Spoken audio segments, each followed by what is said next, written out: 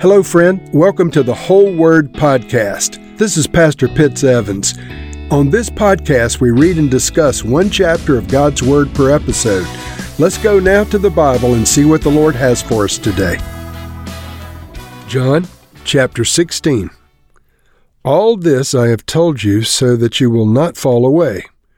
They will put you out of the synagogue. In fact, the time is coming when anyone who kills you will think they are offering a service to God.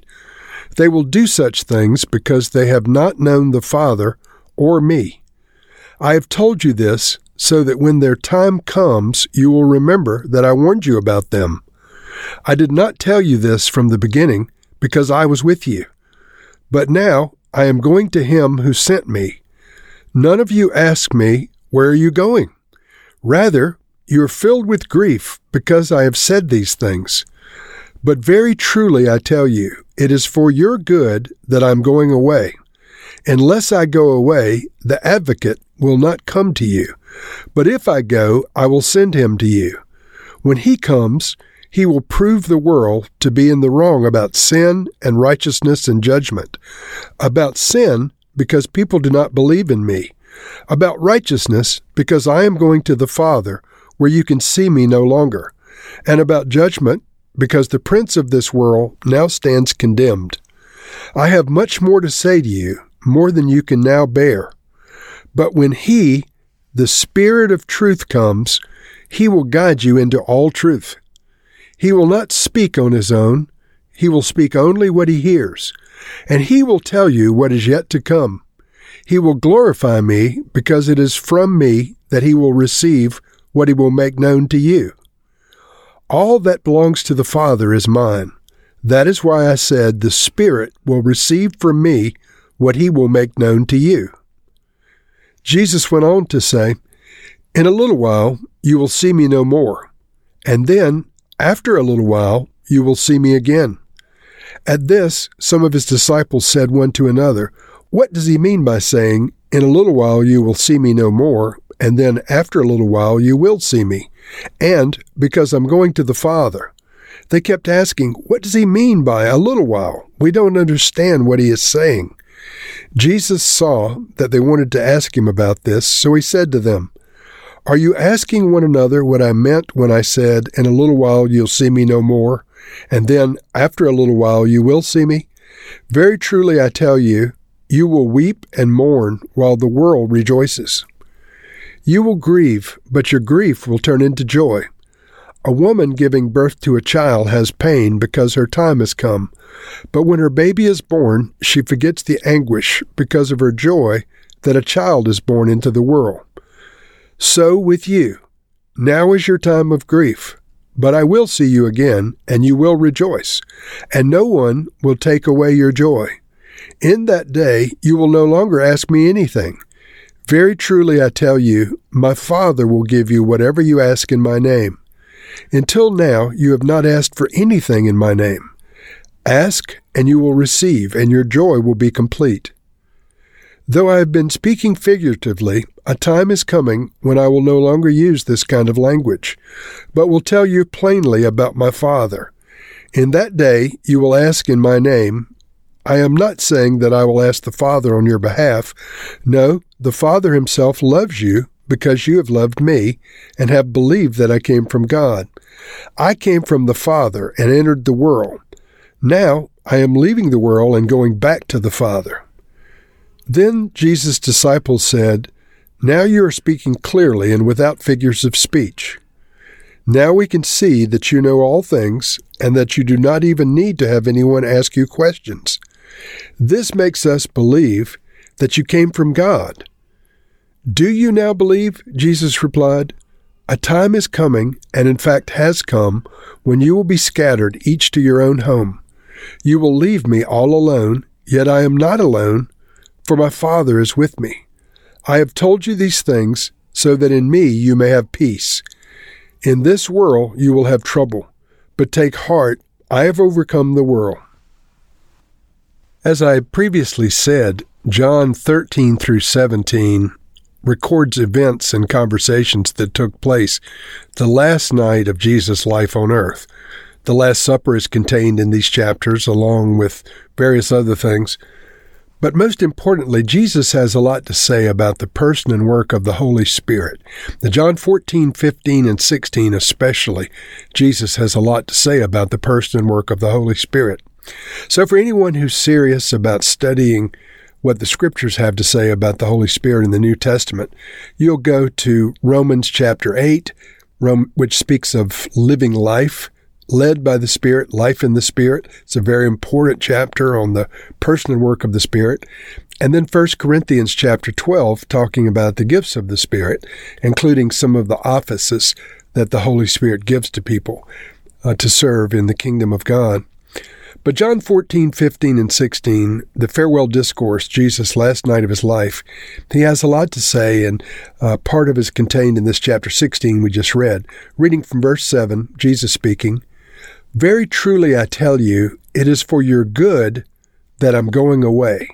Unless I go away, the advocate will not come to you, but if I go, I will send him to you." Now think about this, friends. This is Jesus speaking on the last night of his life. He's talking to his closest friends and disciples, and he's talking about his death the next day. And he says, it's for your good that I'm going away. And unless I go away, the advocate will not come to you, but if I go, I'll send him to you. In other words, part of the reason that it's good I'm going away is that the Holy Spirit, the advocate, this parakletos that we've talked about previously, is going to come. And Jesus is saying that he's like me, and because I'm going away, he's going to come. The advocate will come to you. Now, this advocate, this is the same word that can be translated as counselor, comforter, encourager, helper, guide. All of these are aspects of the Holy Spirit and things that have been functions of Jesus in the days of his flesh. He's been guiding his disciples. He's been their counselor. He's been their advocate before the Father. He's been their helper, their encourager, their comforter. All of these things that Jesus had done in his 3.5-year ministry, the Holy Spirit was now going to come and do in the lives of believers until the end of time. And so the Holy Spirit was going to come. Jesus called him the advocate or the parakletos, and the Scriptures contain many aspects of that function. Jesus continuing to talk about the Holy Spirit. Notice the pronouns he used, verse 8. When he comes, he will prove the world to be in the wrong about sin and righteousness and judgment. And so the Holy Spirit is not an impersonal force. He's a part of the Godhead. He is a part of the Trinity. And he's God just as much as the Father and the Son. Jesus never calls him it. He always refers to him as he, him. These pronouns are used. He'll prove the world to be in the wrong about sin and righteousness and judgment. About sin, because people do not believe in me. About righteousness, because I'm going to the Father, where you can see me no longer. And about judgment, because the prince of this world now stands condemned. And so much more on the Holy Spirit in verse 13. He continues, when he, the Spirit of truth, so he calls the Holy Spirit of truth. The Holy Spirit is very serious about truth, and Jesus acknowledges that. When the Spirit of truth comes, he will guide you into all truth. And so the Holy Spirit is the one who's to guide us. A lot of believers have the idea that the Holy Spirit follows us around with something we refer to as the anointing, but the Bible says he will guide us, not that he will follow us. And so we're supposed to learn to be dependent on the Holy Spirit to guide us into all truth and to guide us in the way we should go. Jesus continuing says he will not speak on his own. He will speak only what he hears, and he will tell you what is yet to come. So this aspect of he will tell you what is yet to come, this is the foreknowledge of God, friends. The devil doesn't know the future, but the Lord knows the future, and the Lord reveals his future to his people from time to time through the Holy Spirit.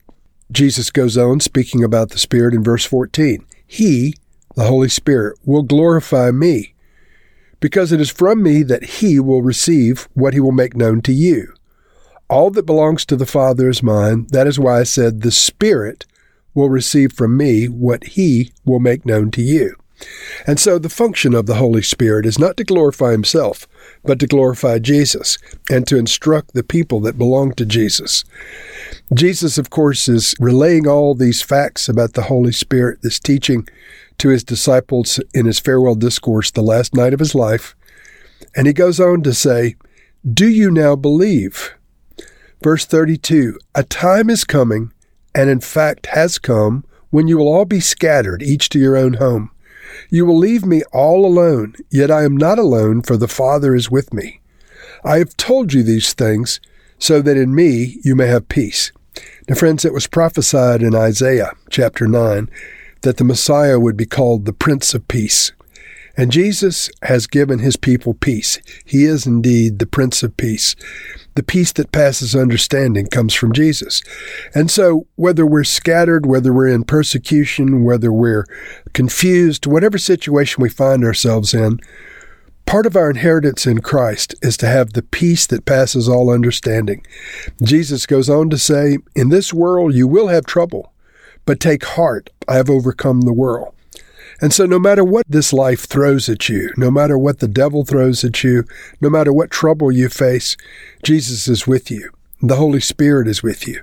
The Holy Spirit is here to guide you, to comfort you, to nurture you, to help you.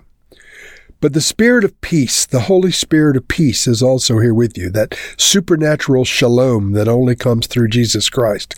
If you're a born-again child of God, that peace that passes understanding is part of your eternal inheritance in Christ. So, Lord, I pray for my brothers and sisters today that are facing trouble. You said, Lord, in this world we would have trouble, but you said that we're to take heart because you have overcome the world. I pray, Lord, that you would impart peace to those that are listening today that are having difficult times and they're facing turmoil internally. Lord, restore that supernatural peace that passes all understanding. Lord, those that belong to you will be known by the peace that passes understanding in their lives. Impart this peace now, I pray in Jesus' name. Amen.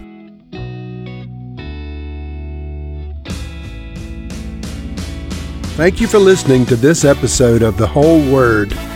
It was brought to you by Whole Word Fellowship and the Northern Virginia House of Prayer. If you were encouraged, please share our podcast with your friends. We'd also appreciate it if you'd hit subscribe in your favorite podcast app and take a few moments to write a review. If you'd like more information on our church and our ministry, you can go to wholeword.net or wholewordpodcast.com for more information. Thank you again, and may the Lord Jesus bless you today and always.